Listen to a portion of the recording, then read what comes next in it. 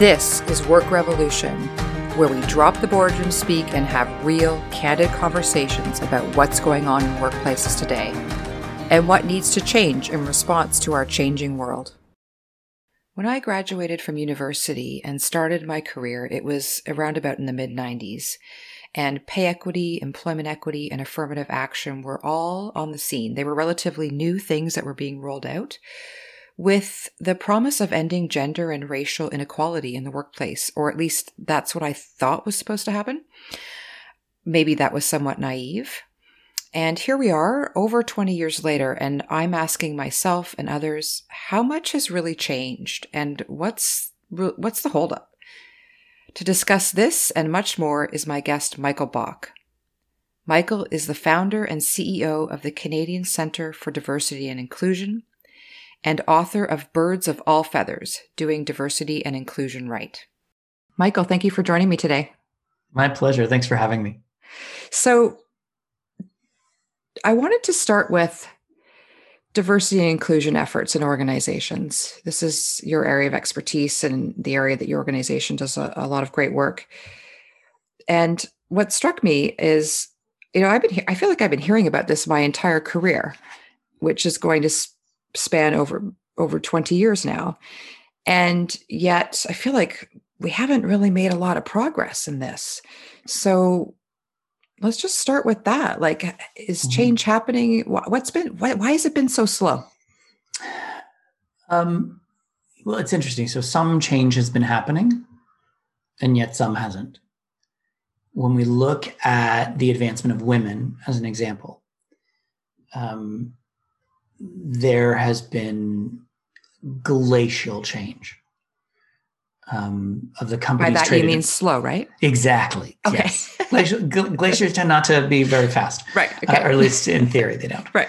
1 in 100 of the CEOs of the companies traded on the Toronto Stock Exchange is held by a woman. 1%. So we've seen, incredibly slow progress with women. We've seen incredibly slow progress with people of color. In some instances, though, like with the LGBTQ2 plus communities, we've seen significant change when you consider that when I started my career 30 years ago, we were the pariah of the country, and there was no world in which we were to be openly LGBTQ2 plus. But now we have, openly gay members of parliament and ministers and CEOs and executives.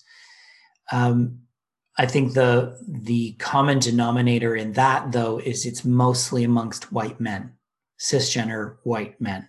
Right. I think one of the reasons we haven't seen progress as quickly as I would like,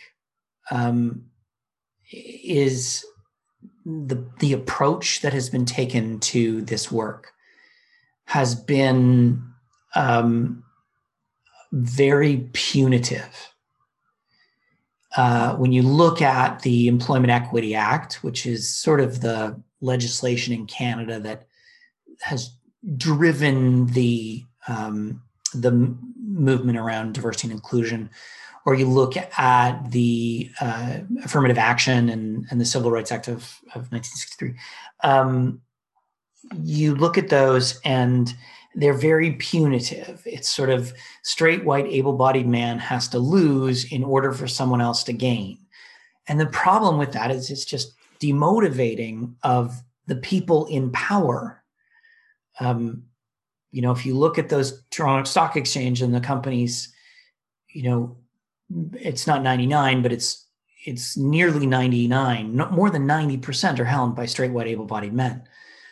They're in the positions of power. They have to understand the motivation. They have to understand why this is important. Mm-hmm. Why, and not why is it important to society? That's not enough. What they need to understand is, why is this important to them as individuals? Why is it important to their organizations and their ability to do business, their ability to perform? If they don't understand those things, then they are either going to do nothing or actively work against the effort of change. because they have to understand what's in it for them. Maybe it's because I'm a woman, but that doesn't land great with me. I get really frustrated when I hear that. I think a lot of people, this idea that you have to convince those people that what I would just consider doing the right thing, very naively, obviously, is just that has to be somehow in their own best self-interest. Yeah. And I think the fact that we have so many people in leadership and people and positions of power and influence who really do operate more in their own self-interest than they do with regard to what might be the greater good or a sense of purpose and meaning beyond their own self-interest. I find that a little bit frustrating. And I think that that's part of the problem if you can't look beyond your own self-interest. And this is where I sometimes get into, is there some self-work that needs to be done at that level to start to expand your understanding and thinking and expand your empathy, expand your ability to, see a world beyond your own. And that's part of the privilege though, right? Like that's part of the privilege that they hold that they don't understand that they hold. I don't disagree. Okay. I would love, that's good. Right. In the ideal world, people would do the right thing. The problem with that statement, as I see it, is it assumes we all understand what the right thing to do is. It assumes we have this collective sense of morals and values. And we don't. Because if we did, we wouldn't have need for a justice system because no one would commit crime. We wouldn't have homelessness. We wouldn't have hunger because people would do the right thing for your fellow human. And unfortunately, for better or for worse, that's not the society that we live in. People are highly motivated by self-interest, even when people are sacrificing themselves for others. There is some self-interest in there. The way I look at it is a bit different. And, I always jokingly say, I don't care how I get the horse to the water as long as I make them drink. So I look at this conversation and I say, what motivates you? When I'm talking to a CEO or a C-suite executive in an organization, I look for what motivates them. And if what motivates them is profit, then okay, here's how diversity and inclusion can positively impact your profit. If what motivates them is cost, if it's reducing the turnover, who knows what their motivation is, but I'm going to figure out how diversity and inclusion can be a means to an end, can be a means to a solution. It's not the solution itself, but it's a means to the solution, which changes the conversation and it starts to motivate people differently because they start to see being inclusive as the end goal, which can help them address whatever their self-interest is. Right. It also means that in doing so, ideally, we change the face of leadership. So we get more diversity of thought. We get more women and people of color and indigenous people, et cetera, into leadership positions, which ultimately does bring in more empathy. Yeah. But we've got to, get that to occur before we can see that change happen. There does need to be like this tipping point, it seems. Exactly. There needs to be a tipping point. And some of the conversations I've had with folks around this is that the way I look at it is that, when we talk about Indigenous communities, people of color and women, we were all left out of the build of what is around us. We're trying to, I think of diversity and inclusion as an attempt to retrofit is what I call it, because we're trying to fit people into these structures that, they weren't really part of. They're not like, organizations are not designed for women's careers. Right. They're right. Not at all. So they were designed for men to have careers where someone was at home doing everything else. And now we're in a society where, two people usually have to be working full steam to have a house or to seem to raise a family and things like that.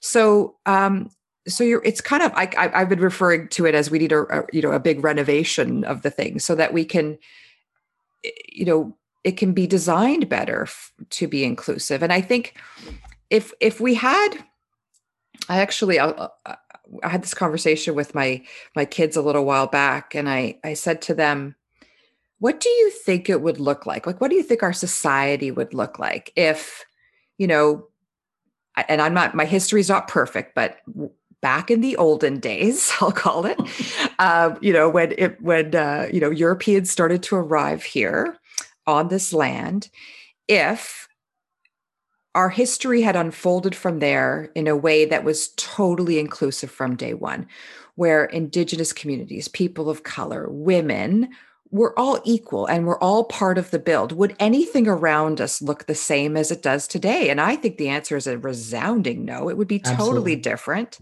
Yeah. And therefore, that's why I feel like it is possible to have people in leadership roles that are not totally motivated by self-interest. I just think we have a lot of the wrong people in there because the competition hasn't been that tight. Well, I also think it's how we're rewarded. Yes. I was reading an article this morning, and I'm not going to get the numbers correct, but some long-term health care organization received, $150 million in supports during COVID and paid their shareholders $74 million. Right. Well, that's the wrong motivation, but we're motivated by money. Yeah. We are rewarded by money.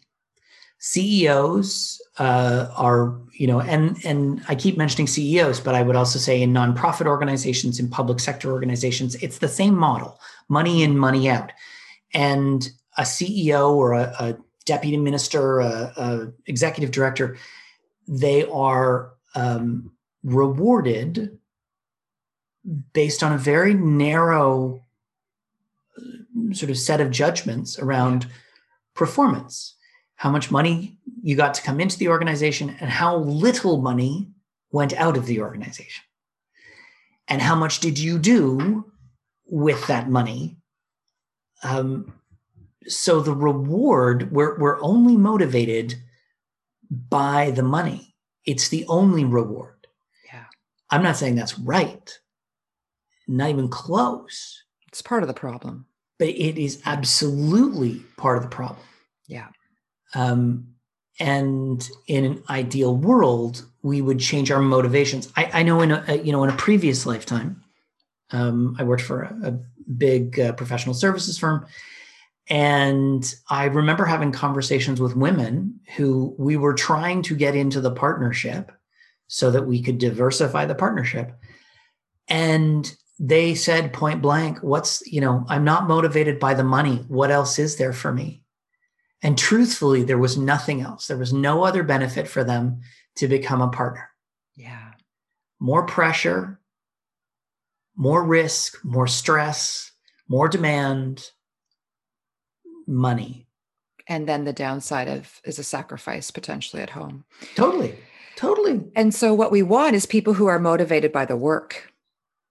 Ideally. Yeah. Ideally, we want people who are motivated because they're passionate about the work and what they can bring to it and what they want.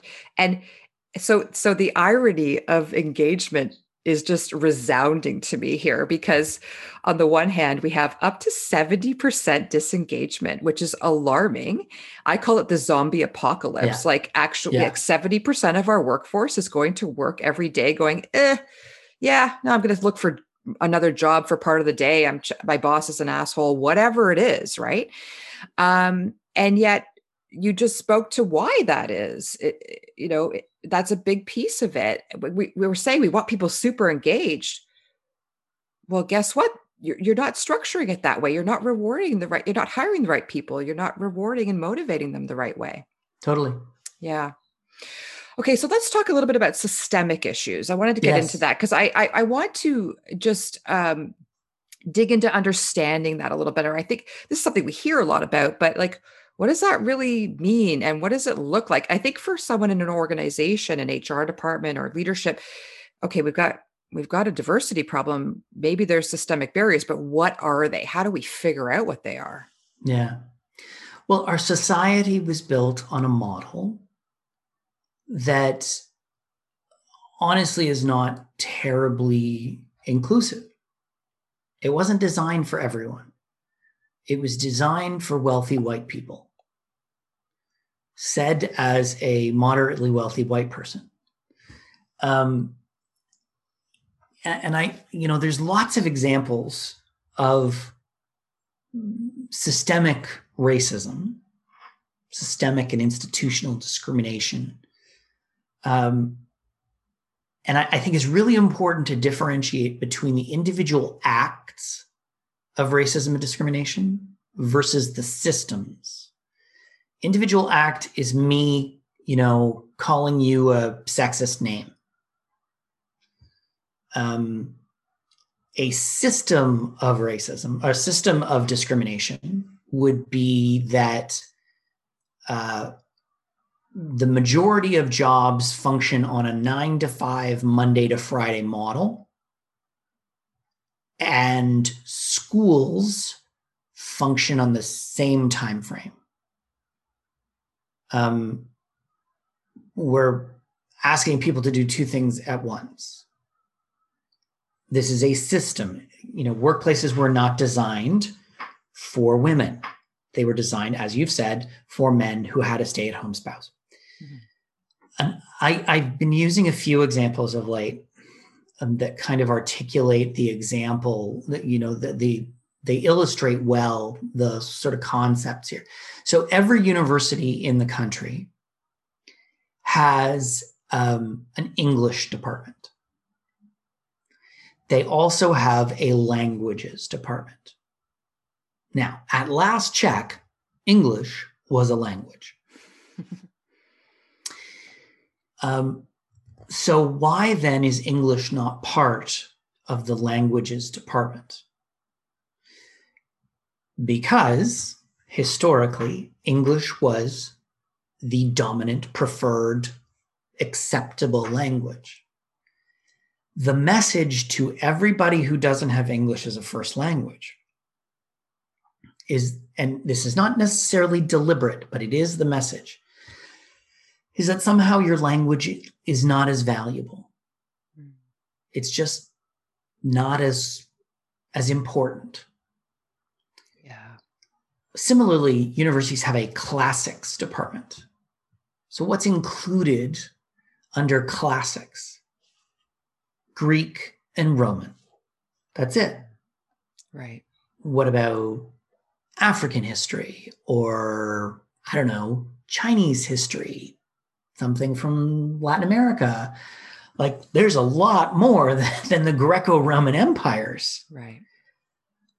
But they are not considered a part of classics. Mm-hmm. There may be a special program on, Chinese history, mm-hmm. or African history. There's nothing on African history, but, and that's not to say there is an African history. It's just to say it's kind of ignored.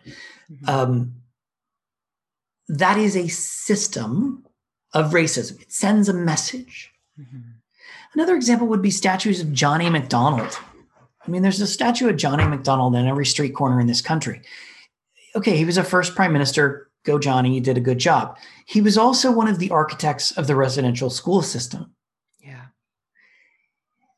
So in putting up a statue of John A. Macdonald, we are reminding Indigenous people of a really bad history that this country has related to the treatment of its first people. That we, our ancestors, and mine specifically, my people have been on this continent for 200 plus years. We committed genocide. And I'm not using that term lightly, and I'm not trying to be dramatic. It's what we did. So putting up a statue of John A. Macdonald is a reminder of that. I'm not suggesting we're trying to rewrite history and taking down those statues. But what I am saying is we don't need to celebrate it. Right. We don't need to have his bloody statue everywhere. There are some other people we could celebrate, like Louis Riel.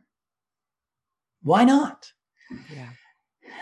I think there are lots of examples of these systems that are in place that we sort of say, well, this is how we do it. That in and of itself, the way they function are exclusionary to people. And I'll give one last example. We talk about universities, and I'm not picking on universities. They're just an easy target for me right now. We have a hierarchy for universities. Mm-hmm. So if you go to McGill, University of Toronto, University of Calgary, UBC, those are kind of the upper echelon. Dalhousie, Queens. These are the Western. These are the hoi polloi, right? Mm-hmm. Yeah. But what if you go to the University of Northern British Columbia, UNBC, Thompson Rivers University, Lakehead? There's a long list of universities that are viewed as less than somehow. Yeah. But the truth of the matter is, once you get your degree, no one asks you what your grade was. That doesn't follow you around. There's some instances where you start off like, if you go into law, you go into accounting, they're going to ask for your grades as part of that process. But once you've been called to the bar or you get your CPA, that's it. No one knows if you were a D student or an A student. And frankly, no one cares. So if I got a business degree at UBC and I scraped by, whereas I got a business degree from UNBC and I was the valedictorian and I got the highest grade, I got a 98%. No one knows the difference. But we judge the schools differently. Now, the difference being that at UNBC, you'd have a higher percentage of Indigenous kids. So that system of racism where we apply this hierarchy to universities means that we are inadvertently discriminating against a group of students because of a perception that the school is somehow better. And there is no world in which you're going to tell me that UNBC is somehow worse or better than UBC. The difference is geography. Yeah. And you're right. And privilege, right? Because those schools will attract more, they tend to be, not everybody can travel. I mean, I think about my husband's family. They were very, very fortunate, and him and his sister were able to go to universities that were a flight away in opposite directions from where they grew up. Well, that's a really privileged thing, isn't it? I mean, not everybody could do that. Not everybody has the same options. And speaking of access, you and I spoke about this before, also the same role models, the same supports in their home, in their community. And these things perpetuate over time.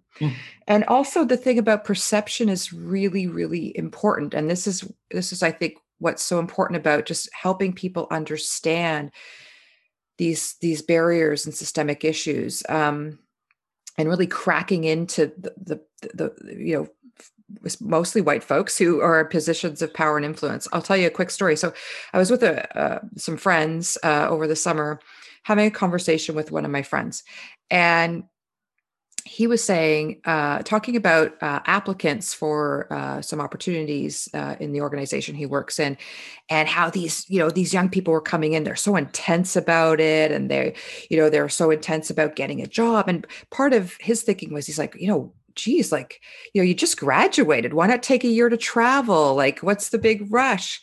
At thinking back to maybe his days after graduating university and what were his priorities and what he was able to do. And I said, well, maybe they need the money.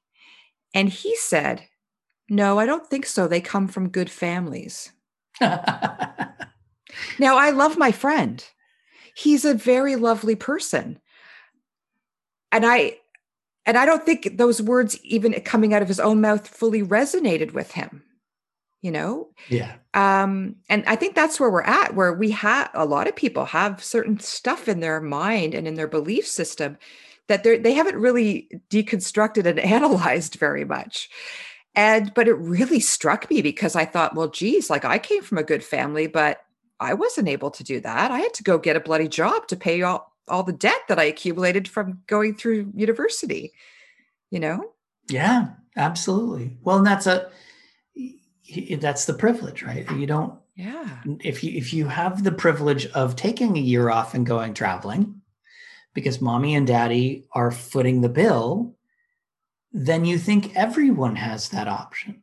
Yeah. Or you think, well, as people say, well, you could work as you go, but still, yeah, it's still, but this idea of good people who come from good families Right. are probably people who went to university, had certain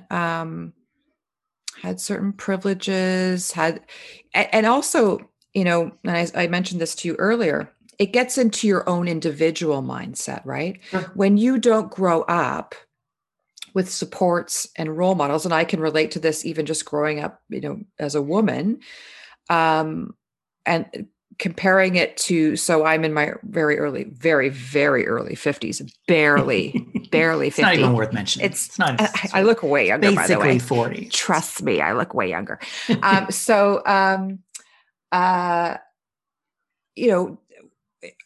I was growing up today, I think I would just have a different mindset, and I would see so many more role models around me that I just didn't grow up with. And it wasn't it's only now that I've started to realize how much that got into my own thinking and my own mindset about what I was going to be capable of or what my options are going to be. So for someone growing up in a Northern Indigenous community, where, as you mentioned earlier, only 25% of students, roughly around about, graduate high school, they don't see the possibilities for themselves. Yeah. Yeah, they don't have the supports. Yeah. And it's 25% of Indigenous kids across the country. Okay, sorry. Yep. So no, not at all. And it's, so 50% of Indigenous kids don't graduate grade 8. Of those that do, 50% don't graduate high school. And that's not to say that 25% end up in post-secondary. It's to say that they graduate high school. Right. Part of the problem, and the biggest problem, is having the supports around them that tell them to do more, that encourage them to do more. Mm-hmm. So it's, if mom and or dad or however their family structure is, if they didn't graduate high school or let alone elementary school, then they won't necessarily feel the need to encourage their child to go further. And they won't necessarily have the ability to support them. Yeah. My mother graduated high school. She graduated university. It was expected of me to go to university, not college. College was not something we talked about. Back then, college was very much looked down upon.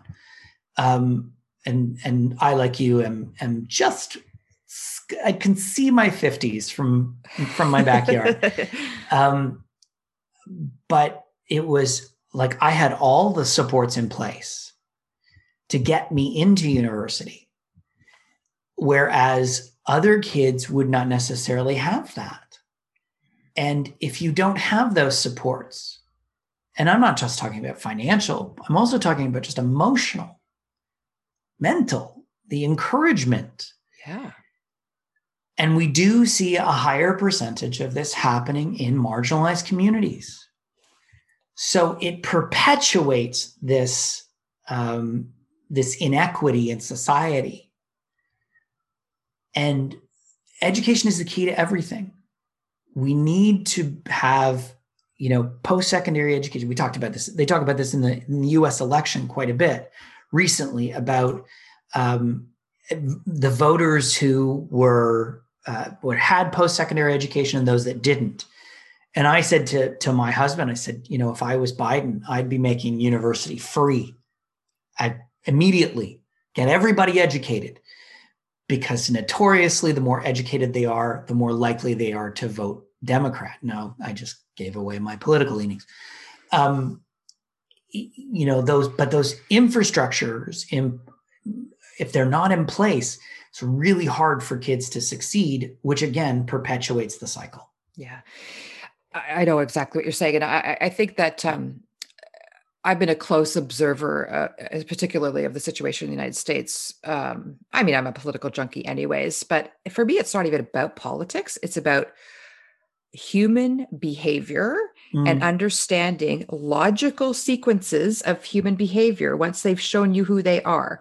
And you're right, this education piece is so critically important. I think I'm going to do a whole show around what I've learned from observing the political situation in the United States the past few years, because I've learned a lot, I have to say.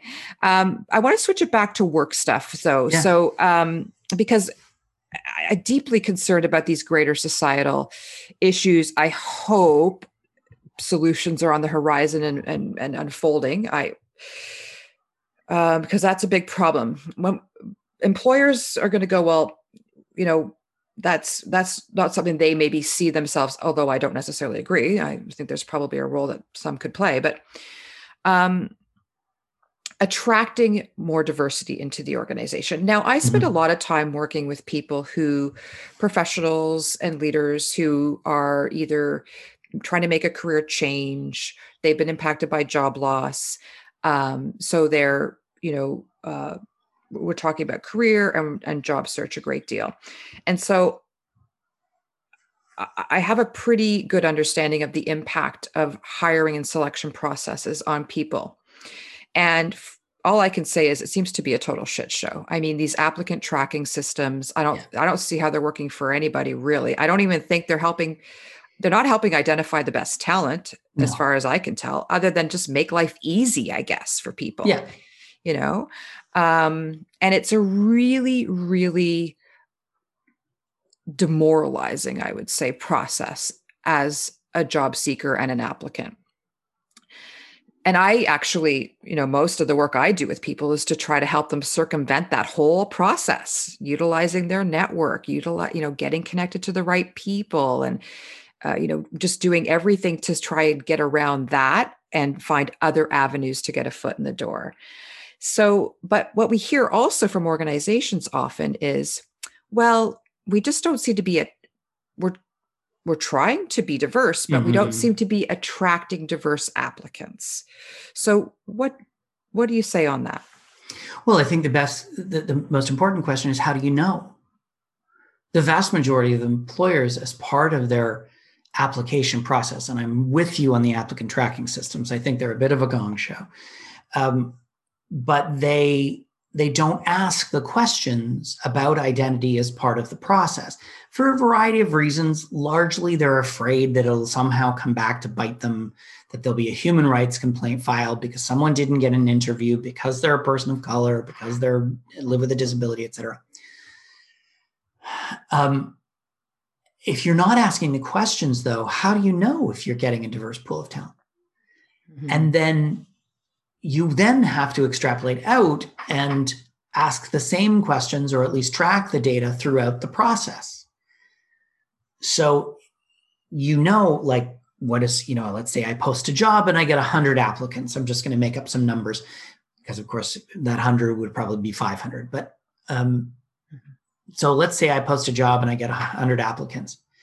Statistically speaking, depending on the profession, and that's a very big differentiator, statistically speaking, though, I should get 50% should be from males and 50% from females, speaking about biological sex only. So then who gets screened in? Who then gets an interview? And who makes it through the process to the point of hire? Statistically speaking, the demographics of the applicant pool should follow through, because, of course, there's no indicator that a person's ability is somehow affected by their sex, their ethnicity, et cetera. But if you're not tracking, how do you know? And the first step is just to start with anonymous surveying of the applicants to say, thanks for applying for the job. Now we'd love to know, your demographics. And this isn't connected to the job, but it would really help us. And then you look at that data and say, oh, wait, yeah, we are missing out. We aren't getting women applying. We aren't getting people of color or people with disabilities, Indigenous people, et cetera. And then you're able to say, okay, we need to do a better job of attracting these groups into the organization because for whatever reason, and there are probably a litany of reasons, we're not attracting them. But I suspect that most would find that the applicants are there and they're just getting screened out because maybe their name is too difficult to pronounce, or maybe you don't understand the school that they went to, or the ATS, bless its digital heart, has bias yeah. and screened a person out for whatever reason. Mm-hmm. And the ATS has notoriously screened people out. I agree with you. I think they're a gong show. I think the only thing that they benefit is that they save time because, like I said, for every job you post, you're getting 500 applicants. You're getting 1,000 applicants. You can't go through 1,000 resumes. It's just not possible. But the question is, are you picking, are you getting the best applicants, or are you getting the ones that understand how keywords work and that are putting those keywords into their cover letter and into their resume so that they get screened in? Mm-hmm. It's a bit of a game at that point, in which case you're not getting the best and the brightest. You're getting the ones that know the rules. Right. And maybe have the benefit of help. Yes. Right. Like Absolutely. again, that speaks to mentorship. It speaks to your supports. It's like people like me, people, totally. Not everybody gets to work with a professional to help them do these kinds of things. No. And manipulate the system. Yes. And manipulate the system. That's what I'm trying to do. We had to manipulate the system. Yeah, no, it's so true. So we get into this self-perpetuating, and I'm not going to remember the details of this. I'll have to go back and look at. But there was a study done. An organization did a study. They were not attracting hardly any female applicants to a certain type of a very male-dominated role within the organization. Yeah. And then they did some research and they realized if they changed the wording and the language in the job posting, somehow that changed in and of itself. So there was language in the job posting where women were self-selecting out. Yeah. And we've gone through that too, where we reviewed job postings and it's language that tends to be more aggressive, attracts men, aggressive and independent, and language that is more collaborative and collectivist attracts women. And I went through the same thing in my organization where we were getting a whole lot of men and not a lot of women. We changed the language. We're easily 70% women now. And, I think any imbalance is bad, but those are some of the simple things that you can do to change who's applying for jobs. Just simply having a statement at the bottom of the job posting that says that we're an equal opportunity employer is not changing who's applying for jobs. Right. Yeah. It's a complex thing. And this is where I think that HR data, like people analytics really has a really strong role to play. Absolutely. In terms of really putting good information in the hands of people and organizations so that they can really start to understand what's going on here. Very much so. Yeah. Anything else you want employers to know? I wrote a book. Yes. Tell us a bit about that. I wrote a book. It's called Birds of All Feathers, Doing Diversity and Inclusion Right. It is an employer's guide to how to do diversity and inclusion right in their organizations. It's a quick read. If you're listening to it on Audible, it takes 5.5 hours to listen to it. Oh, the dulcet tones of Michael Bach reading a book to you. I wrote something that was very much intended as a how-to guide for employers, that you don't need to hire a fancy consultant, although there's nothing wrong with fancy consultants. But if you just read this book, you should be able to figure it out on your own. So they can pick it up at my website at michaelbach.com or wherever they buy books. And I hope they enjoy. Great. Thank you for doing this, Michael. It's my pleasure. Thanks so much for having me, Deborah. Thank you for listening. If you're enjoying this podcast, please tell your friends and colleagues, as well as rate and review the show. You can get in touch with me at deborah@workrevolution.ca, and I'd love to hear your comments, questions, and feedback. Also, please follow on Instagram at @work_revolution. Until next time.